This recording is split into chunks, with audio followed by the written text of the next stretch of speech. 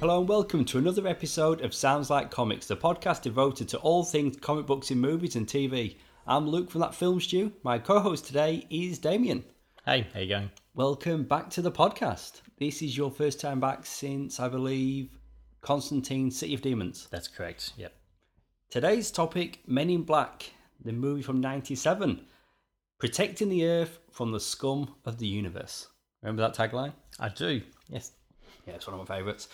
More secretive than the CIA, more powerful than the FBI, and they're looking for a few good men. They are the Men in Black.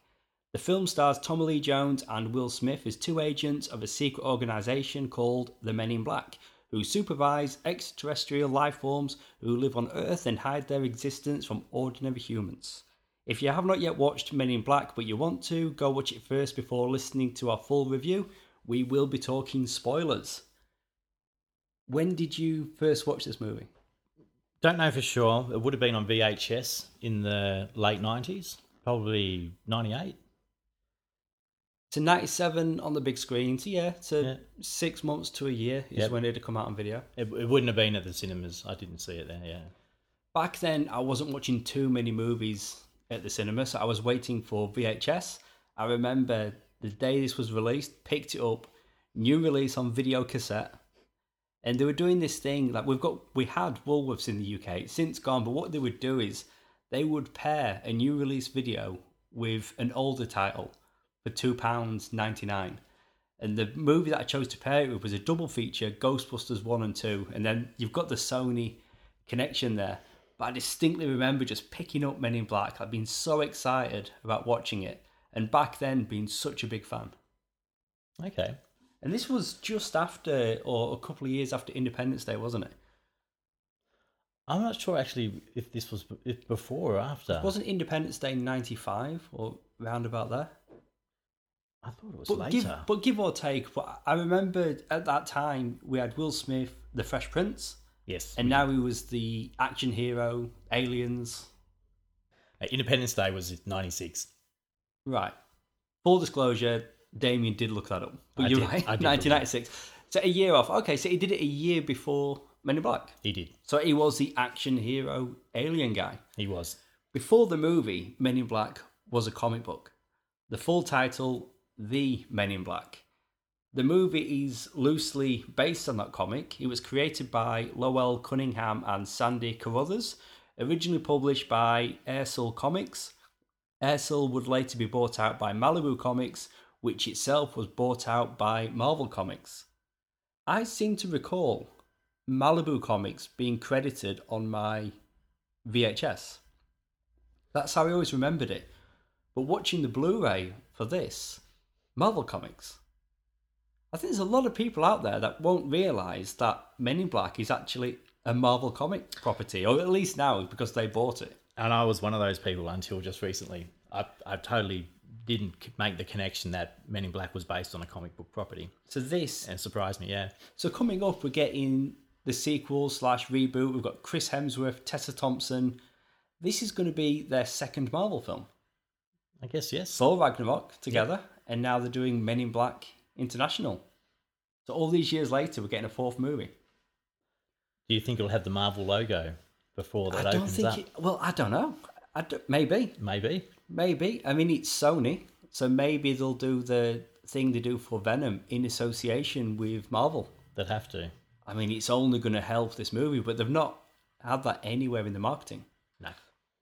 Going back to the comic, there were 3 issues published in 1990 with another 3 the following year.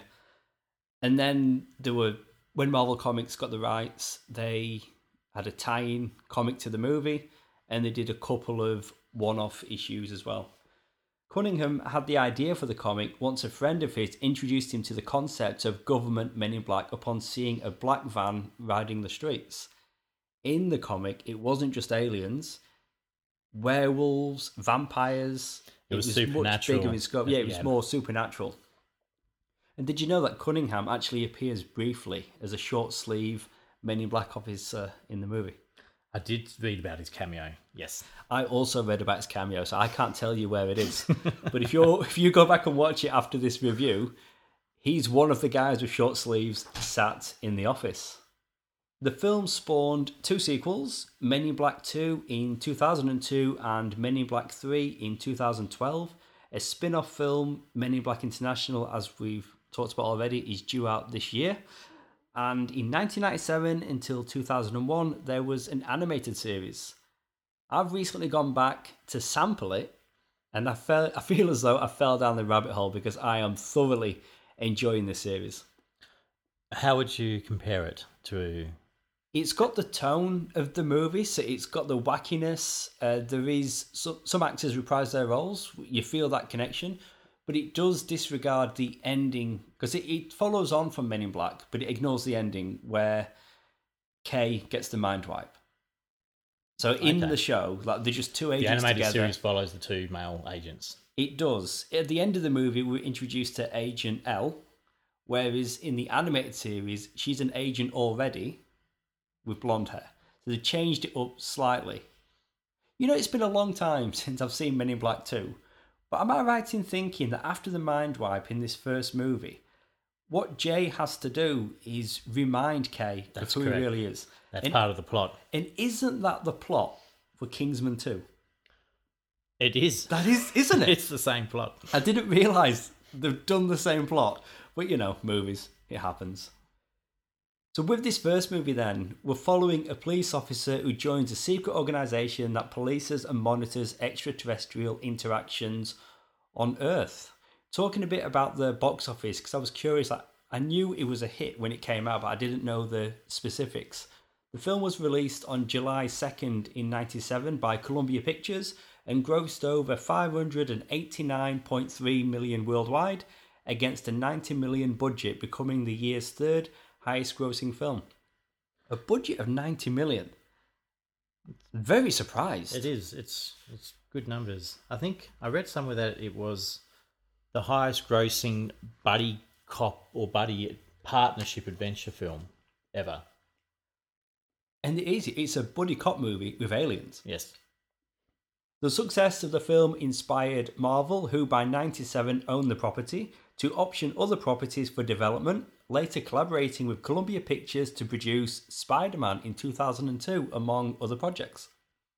So this is a positive example of a Hollywood comic book adaptation making big bucks and people taking notice and spawning the comic book movie phenomenon we see today. Yeah, I mean, the toys, the tie-in video games, I mentioned the comics already. Like, this movie was absolutely huge. And going off what I just said there, we've got this movie to thank for Spider-Man. Tobey Maguire, Sam Raimi, that movie is happening because of the success of this movie. Tonally, there's similarities between the Spider-Man films and the Men in Black franchise in terms of the comedy and the humour. Would you agree with that? Yeah, no, definitely. It's there. And that was what Raimi was kind of known for. I mean, he started with The Evil Dead, which was a straight-up horror movie, and he made that movie because that's what he could afford to make. And then when he did Evil Dead 2 Dead by Dawn, it was a lot more comedic and you got more Raimi coming through. And it's that style, that tone that you get in the Spider-Man films. Yes, for sure. In this movie then, we have Will Smith as James Darrell Edwards III, also known as Agent J. Because that's the whole thing with the Men in Black, isn't it? Agent. They become an agent and they just have an initial. I don't remember happening in the movie, but what I've read afterwards is that their pasts are erased. They have no paper trail existence. Right, okay, that makes more sense. So I was thinking their memories, okay, it's not until they finish being an agent that their memories get erased. They But don't, you're right. Yeah. they don't exist as people in terms of, social security numbers, etc. So his career as a cop, he's just gone. Yes. So he was a former NYPD member. That's when we see him at the beginning. He's the new recruit, so we're seeing the Men in Black through his eyes. The recruitment process was quite novel in the film. You know, I always think of that process when I think of job interviews. And it was just dragging the table towards where he sat. The awkward squeak And at the table. Out of anything that happens in this movie, that's what stayed with me. The aliens at the end playing with mobiles and Earth is one of them. I forgot that happened. Same, until watching it again. But I remembered the squeaking of the table. That stayed with me. It's just the whole awkward trying to write on paper without anything to lean on, and pens going through, And that's it. And you've essentially gathered around the room. You've got best of the best. You know, military, you've got Air Force, police, everybody's there. well, only Will Smith was police, only agent. Yeah, but only he was but then because it seems like everybody was from somewhere else, Yep. but in like a similar high-ranking And position, one of them was there because he was the best of the best of the best. but not best enough. Not best enough.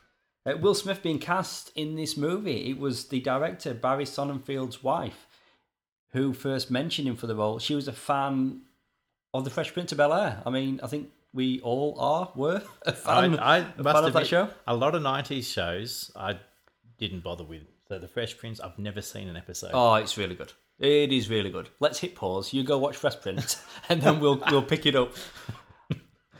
And we're back. We're back. Fresh Prince, what do you think? I'm speechless, without words for The Fresh Prince. The movie 6 Degrees of Separation. That's the movie that Will Smith wasn't the lead, but he did have a role in, and that's what Barry Sonnenfeld, the director, saw him in and thought, you know what, let's cast him in this movie.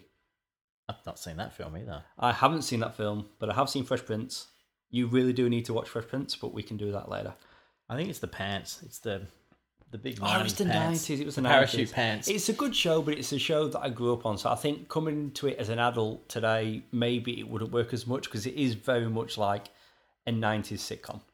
So if you wasn't into it then, I doubt you're going to be into it now. But you can always watch Men in Black again if you want to watch a good Will Smith performance. Chris O'Donnell, he turned down the role. He thought it was too similar to Dick Grayson I in did read that. Batman Forever. A few other people turned it down as well. David Schwimmer was asked to play the role. Could you imagine the film if David Schwimmer, Ross from Friends? I like David Schwimmer, but he very much is Ross from Friends in most things. Yes. I think Will Smith was a good casting choice for the film. In the comic, his character was white with blonde hair. So they obviously went in a different direction. They're casting a African-American actor. But I can't imagine anyone else other than Will Smith standing beside Tommy Lee Jones, who's giving like the most Tommy Lee Jones performance in this movie. Like he's just so dry in his delivery. It was a very good pairing. I sort of couldn't help compare watching Men in Black last night to Ripped, which was a similar movie that came out a few years ago, which didn't do too well. I did not like that. Jeff Bridges, Ryan Reynolds, and I did watch it thinking, oh, this is going to be like Men in Black. The concept of it sounded like it could work, but it just didn't have the same but chemistry. That was as Supernatural, wasn't it? It was. And it was like Ripped, so it was like Rest in Peace Department. Yes. Yeah. But the Tommy Lee Jones and Will Smith chemistry was quite spot on. Yeah. So as I say, we're getting a grizzled and humorless performance from Tommy Lee Jones, but that just balances out perfectly with Will Smith's wide-eyed performance. Well, he hadn't been. There was Will Smith brings his youth, his enthusiasm to the role, and he's obviously got a very upbeat and positive attitude. Whereas I think Tommy Lee Jones' character, Agent K, you learn through the film that he's got some regrets, maybe some life choices he wish he made differently. You know, with the Men in Black, like the organisation, they've got all this advanced technology. Yes. But did you notice how long it took for Agent K to zoom in on his ex-girlfriend? You know, he's watching her, he's checking up on her, and he's pressing the button, he zooms in. He presses the button, he zooms in. Then we go away and we spend some time with Agent J, and then we go back, and K is just finishing zooming in. But that might have been the dial-up modem connection. Very well could be, but I think what I'm finding funny there is the fact that it's advanced for them. Well, they assimilate alien technology into their own. I mean, I we could learn just that they use alien technology to introduce things. Google Earth today. You're doing it a lot quicker than Agent K was back in '97. But still, I did like the look of the headquarters, how it looked like an airport, because you had aliens coming in and leaving, the departure, the arrival terminals, and the 60s design that they had to that as well. It's when the Men in Black was formed. So they've kept that design, and then technology has advanced as they've gone along. But visually, I really like the look of it. And all the different aliens walking around as well. It's quite slick. So did you know with the effects, and we should just comment on these quickly, whether it was CGI or puppets? Both. Both. They had Rick Baker doing the monster effects. Rick Baker's done so many different properties.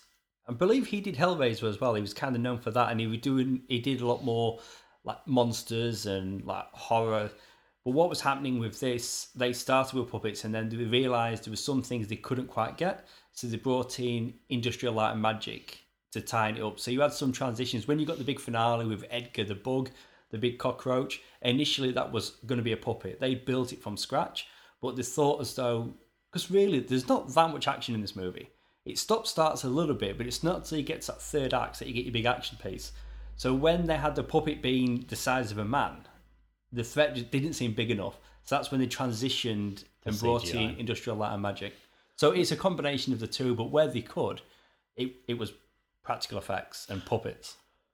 Because I thought for an older film, we're talking nearly 20 years, the special effects, the puppets, it worked for me today, like by today's standards. And I think if it had been all CGI, I think it would have been not as enjoyable today. Look at The Mummy Returns, when The Rock becomes the Scorpion King. It is horrendous. Do you know what I mean? It's like it's The Rock's face mattered onto that CGI head, and it really dates it. But and that came after. The first Mummy movie was 1999, so Mummy Returns would have been at least around 2001. When I think of bad CGI, I think of the woman's head morphing in Total Recall when she's going through security. I mean, that's even older, but yeah. But that's what I tend to think of. But you're right, though, that having practical effects, using puppets, it doesn't date this movie as much as if it was all CGI.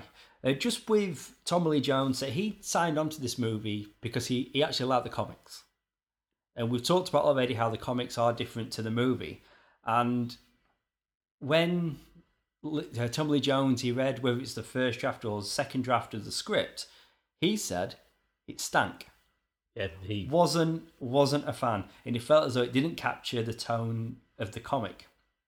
But he did stay on board because of Spielberg's track record, and Steven Spielberg is an executive producer on this film. There is so many impressive things about this movie's credits. You know, whether it's Rick Baker, Industrial Light and Magic, Steven Spielberg, you got Barry Sonnenfeld directing, Danny Elfman on the score. There's so many impressive things about this film. Well, all these impressive things obviously added up to the return at the box office. Yeah, definitely. Quality craftspeople making a film. We have Linda Fiorentino as Dr. Laurel Weaver, later known as Agent L, for about 3 minutes at the end of the movie where she becomes an agent. She starts off as a deputy medical examiner who has had a few run-ins with the Men in Black in the past. And she's had many mind wipes over the years, and it sounds like most of them from K. Yes. And Will Smith, Agent J, expresses concerns about long-term side effects of mind wipes, which they seem pretty ambivalent about. And for me, the most memorable part of her in this movie is the joke with Edgar the Bug in human form under the table, and she's trying to get Jay's attention pointing downstairs. Downstairs, that's right. And that's the gag. And Jay obviously thinks, being a bloke, that she's referring to something else. And that she's coming on to him. And yeah. But that's what I remember most about her. I mean, she does play a part. I was hoping to see her in the sequel, and I was disappointed, to be honest. But as I said earlier, if you want to see more of that character, the animated series, you can see more of her there. There's some trivia surrounding how she got the role. I did hear about this. Apparently she won it in a game of poker against the director. She won a role, like she won, so she got the part. So I'm assuming they must have been acquaintances or friends outside of the movie and they've got together. I would assume so. She did it, but then said that she wouldn't do any nude scenes.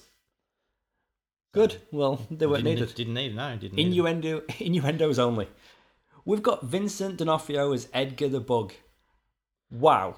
For me going back, I would not have known it was him. Would not have known. No, for me going back and watching this film and sort of seeing who the cast was and seeing that Vincent D'Onofrio, Obviously, Kingpin from Daredevil was in this film in an earlier, younger role. So if you didn't know, now you know who we're talking Yes. He was the highlight of watching this film again after so many years, watching his performance as a bug. about. As recent as yesterday, I saw a meme online with his character. Just like, and it was referring to the day after leg day. Yeah, he went all out. I guess he method acted it as much as he could to what's it like to be a bug, how do bugs move. I've read that he like braced his knee so he couldn't bend his knees and taped his ankle so he had to walk funny with straight legs. As well as acting as though he's restricted, he really was restricted. And then he's doing that voice, which is actually on the animated series. They brought him back, and every alien bug on that show is him. There's some delightful scenes where he's trying to pretend to be a human, when he's in the truck and he's trying to position his body and puts his sort of elbow up on the side of the door and trying to look casual, and he's just so awkwardly. It's brilliant. There's so many reasons for me why this movie still works today. And you've got strong leads in your main cast, and you've got a great villain. Yes. You've got a good hero, good villain, you've got a good movie. And we're getting a really good performance from him. Really, really memorable. We've got Rip Torn as Chief Zed, the head of MIB. Rip Torn was excellent. He was very good in the role. Bringing the gravitas and the seriousness that was required for being the head of the MIB. And him and Agent K had good rapport. And then them being together, it set up that line, "Hey, old guys," when Jay gets their attention. Yeah, that still worked for me.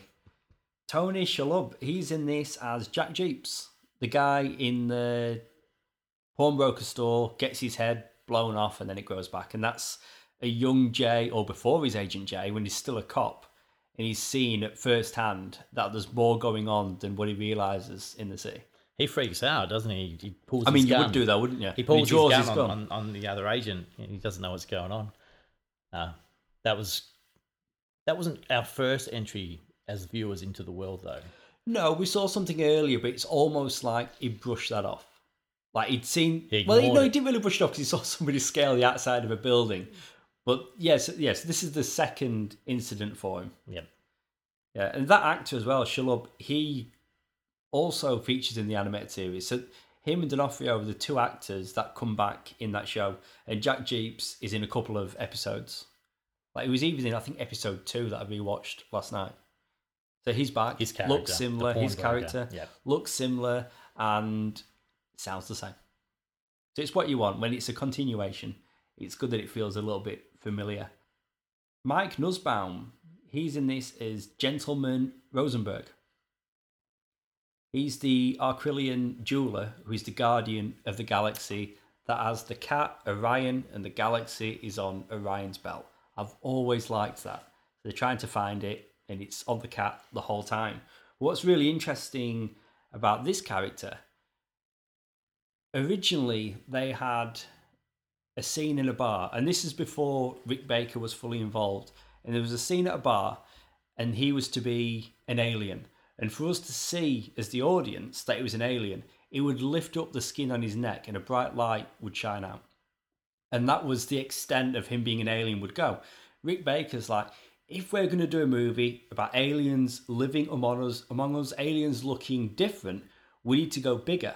And for the bartender, he designed the little alien in the head operating the body like an animatronic. They liked the design that much, they changed it around and had it be used for Gentleman Rosenberg instead. Okay. I mean, what a design. It's so unique to Men in Black. Like, you see that design, the little grey alien in the head, you think Men in Black. The little staples by the ear. It was very immersive. The scene was executed so well that it did nothing but play as it should and draw you in, and you are convinced that that's really what's going on. There's a little man inside a big man's head, and he's pulling strings to make him work. And unfortunately, I thought I did, but I've not noted the actor's name, but I'm referring to Lurch in the Addams Family films. And he's in the scene in the restaurant with Rosenberg. Yes, he's also the giant in Twin Peaks. Okay, right. So I mean, I just knew him as Lurch. He And that's maybe why I don't have his name written down, because he will always be Lurch to me. he was Lurch in the Addams Family films, not the TV show. Or... Yeah, so the first movie in 91, he came back in 93 for Values, and the reunion movie in 98. So he's in all three of them. But straight away, it's like, that's Lurch. To see them standing next to each other, he's got probably nearly 2 foot height more, like 2 feet higher than the other actor. He's huge, man. It really works, because if we're talking aliens in human disguises, I really like that they've got somebody that is just naturally tall. Yes. Like Chewbacca. Yes. Let's get a tall actor. Richard Hamilton, we see him briefly in the beginning of the movie, is Agent D. He's Kay's partner, and then he decides that he's too old for this. And it's not until the end of the movie we find out that Kay wasn't training up Jay to be his new partner, but his replacement. That's right. The Agent D character arc in the beginning of the film was foreshadowing for how the film ends. It is. It fits together nicely.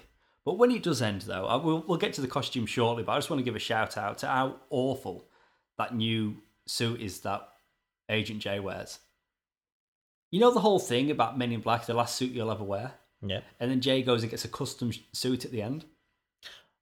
I know what they're doing. I know they're letting Jay put his own stamp on his costume. It was the shirt or his collar. suit, the shirt collar that was and different. no tie. Yeah, no tie. Hate it. I hated it back then, and then watching it for the movie, for the podcast, still hate it now.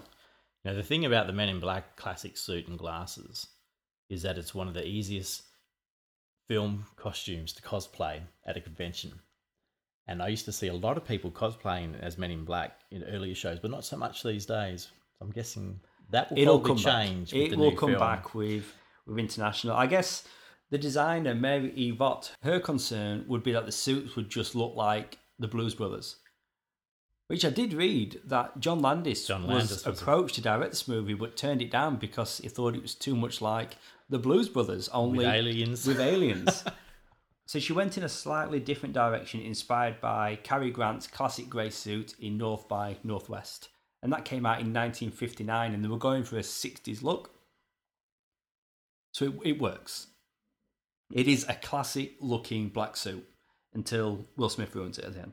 Should we comment about the glasses, the sunglasses? I think we should. The sunglasses used by the Men in Black are the Ray-Ban Predator 2 glasses. After the film's release, Ray-Ban reported that sales of these glasses tripled from 1.6 million to 5 million.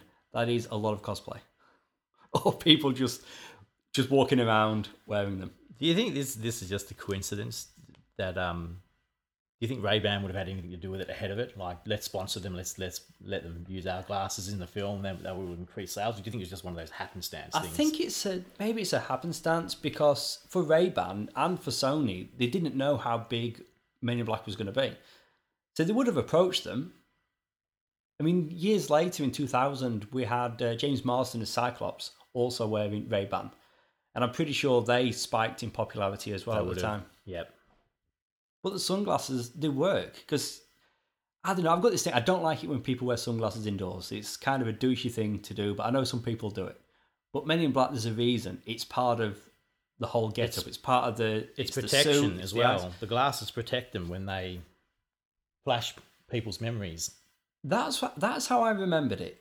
But when watching it now, I think it is to protect their eyes from the flash, but I always took it also protects them from having their minds wiped as well.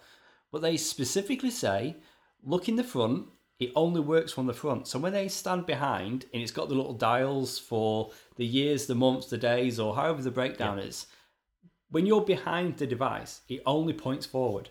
So I think the reason why they put the sunglasses on, it's just because of the glare. It's not actually protecting them from having their mind wiped. Okay. But I did always take it as being that it works 360. Yeah. But with this rewatch, it's definitely just facing forward.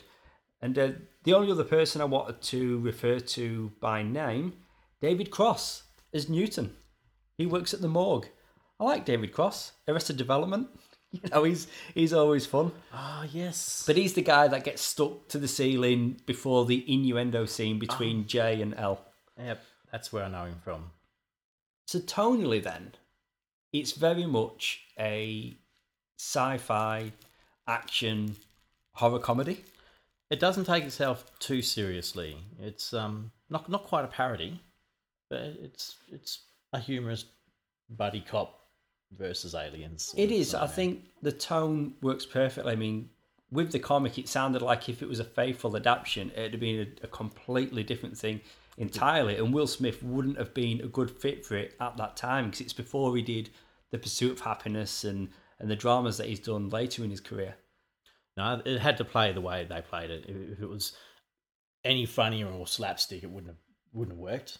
And if it was sort of leaning towards as too serious as a sci-fi, then the gags wouldn't have worked either. So it was a nice balance, both.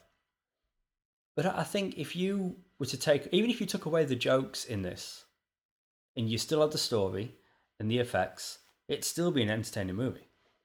Yeah, the jokes are a bonus. That it's not a device to have these gags. And there's a lot of sight gags, and it's one of those movies where you keep coming back to it, and you're gonna recognize or pick up on different things. Like I remember the first time that I watched it, it happened so quickly. I missed all the gags at the Men in Black headquarters, and it had all the different celebrities on the screen. Like this person's an alien. So if you look at it, there's Steven Spielberg, George Lucas, and various other people. It's Sylvester Stallone.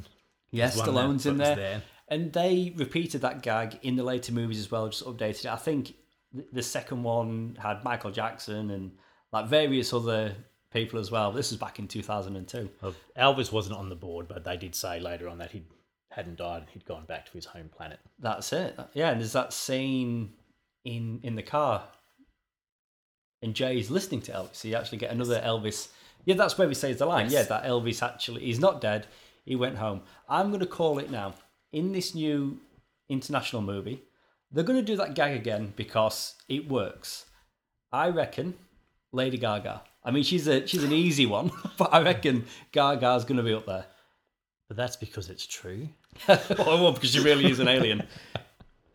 Yeah, I reckon she'll be up there. I don't think they'll put Trump up there.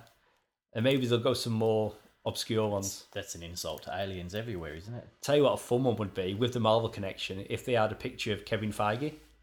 That'd be pretty cool. So we've talked about the special effects already, but just to focus a bit more on Rick Baker, I was curious about the actual process and specifically the design of Edgar the Bug. He actually took 6 hours each day to transform D'Onofrio into Edgar. So all those prosthetics that are going on, they used silk swatches that were glued to D'Onofrio's cheeks and tied around the back of his head to stretch his face.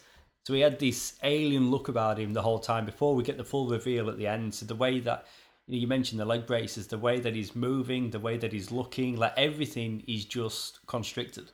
But in the film, his wife makes the comment that his skin looks loose on his bones, and it actually does. His skin looked like it was hanging over a skeleton rather than being properly attached. It's pretty eerie looking stuff. Oh, I thought we forgot somebody.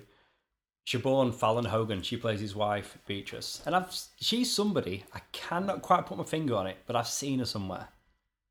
I don't know where, but I've seen her. And the fact that she's in it for a small amount of time, but she does make an impression that she's somebody, isn't she? She's somebody from something. Maybe she's worked with the director before, but I've just got the impression watching it again that she's definitely known for somebody. Like she feels a little bit like probably stunt casting. A B character from a sitcom that we know and love, probably. I don't know. I didn't look it up. The scene with her being interviewed by the agents when they go back to the farm, that was a bit of a character development for us learning what Agent J, Will Smith, is like. And he has this thing where he wants to give her a better memory rather than just, wipe her memory and have her forget. He gives her a happy ending, if you will. And I think this is very important for the audience to understand where Agent J is coming from with empathy and kindness, I guess. Yeah, it's a very tight movie, isn't it? It's just a little bit over 90 minutes. It is, yeah. So it makes sense for what you're saying there, that every scene counts. It does. There's no fat in this film, to use a phrase. But she gives a really good delivery. Maybe I've seen in a Tim Burton movie. There's something. And maybe we can look into that later. You're thinking Beetlejuice, probably. I don't know. There's something.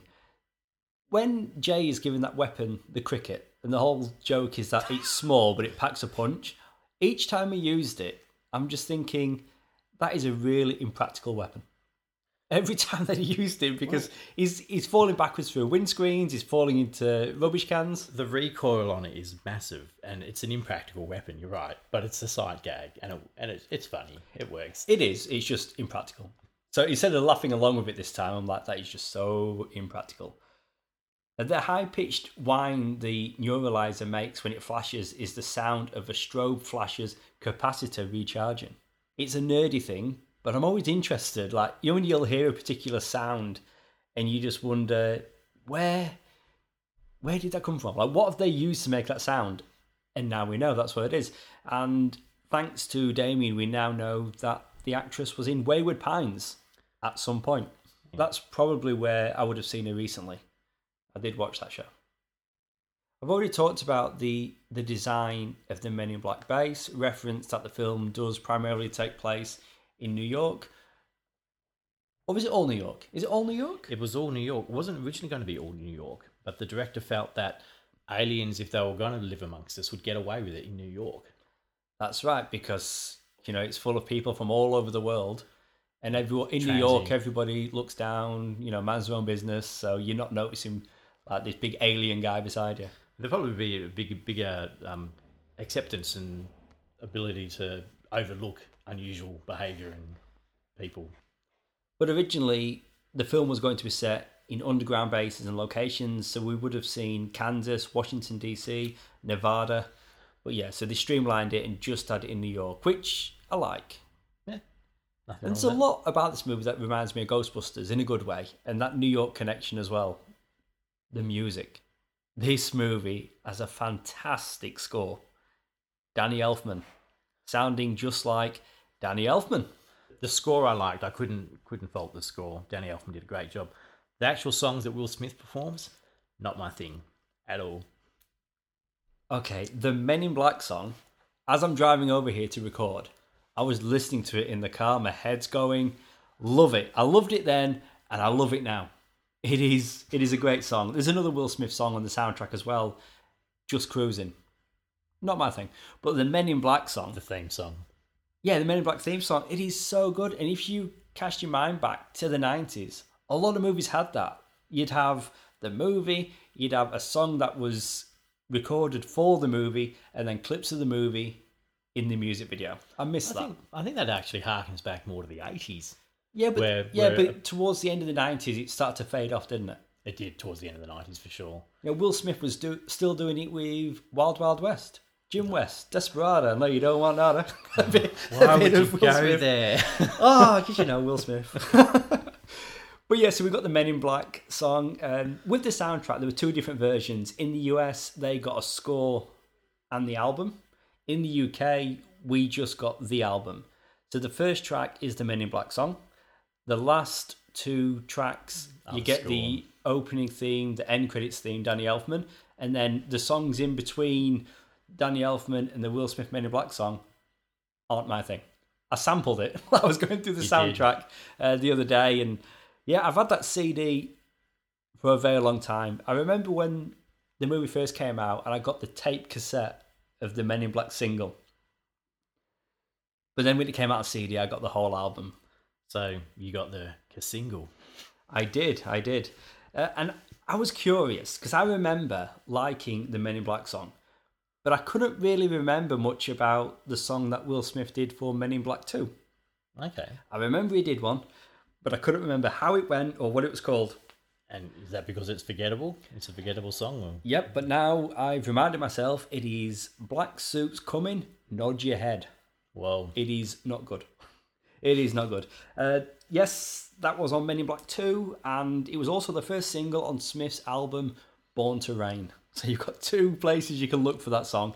It's just not great. And then years later, when they did Men in Black 3, Will Smith did not do the music. It was Pitbull. And I can't remember that either. The Will Smith album, Born to Rain, as in rule? Or as in rain, as in... rain as in rule. Yeah. Okay. I'm glad we cleared that up. Okay. I think we've weaved our way through most that we're due to talk about today.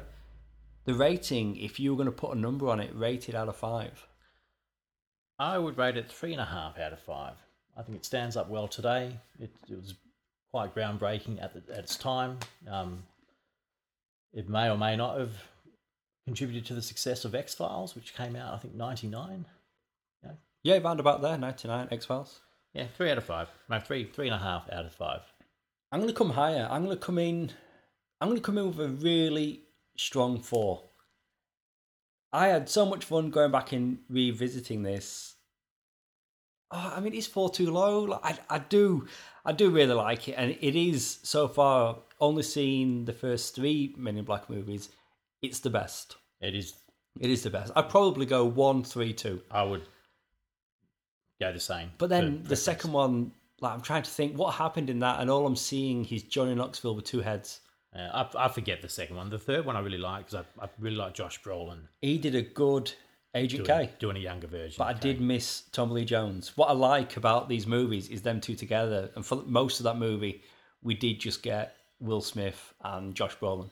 But this movie, though, I'll stick with a 4. A strong 4 out of 5. And this movie... A strong, really, nostalgic 4 out of 5. Yeah, it's... I think even if I came to it today, like the practical effects, the design, the look, the cast, like this film, it's really working. I'd recommend this movie to anybody. Now, I've seen this film twice. I saw it when it came out on VHS in 98, and I saw it again this week for this review. And the fact that I've given an older film a 3 out of 5 sort of stresses that I think it's quite a good film by today's standards still. So that's it for our episode all about Men in Black. If you want to contact us about this episode or request a topic for an upcoming show, you can find us on Facebook as Sounds Like Comics Podcast. Damien, thanks for being on the show today. Thanks for having me again. As always, thanks for tuning in. We'll see you next time.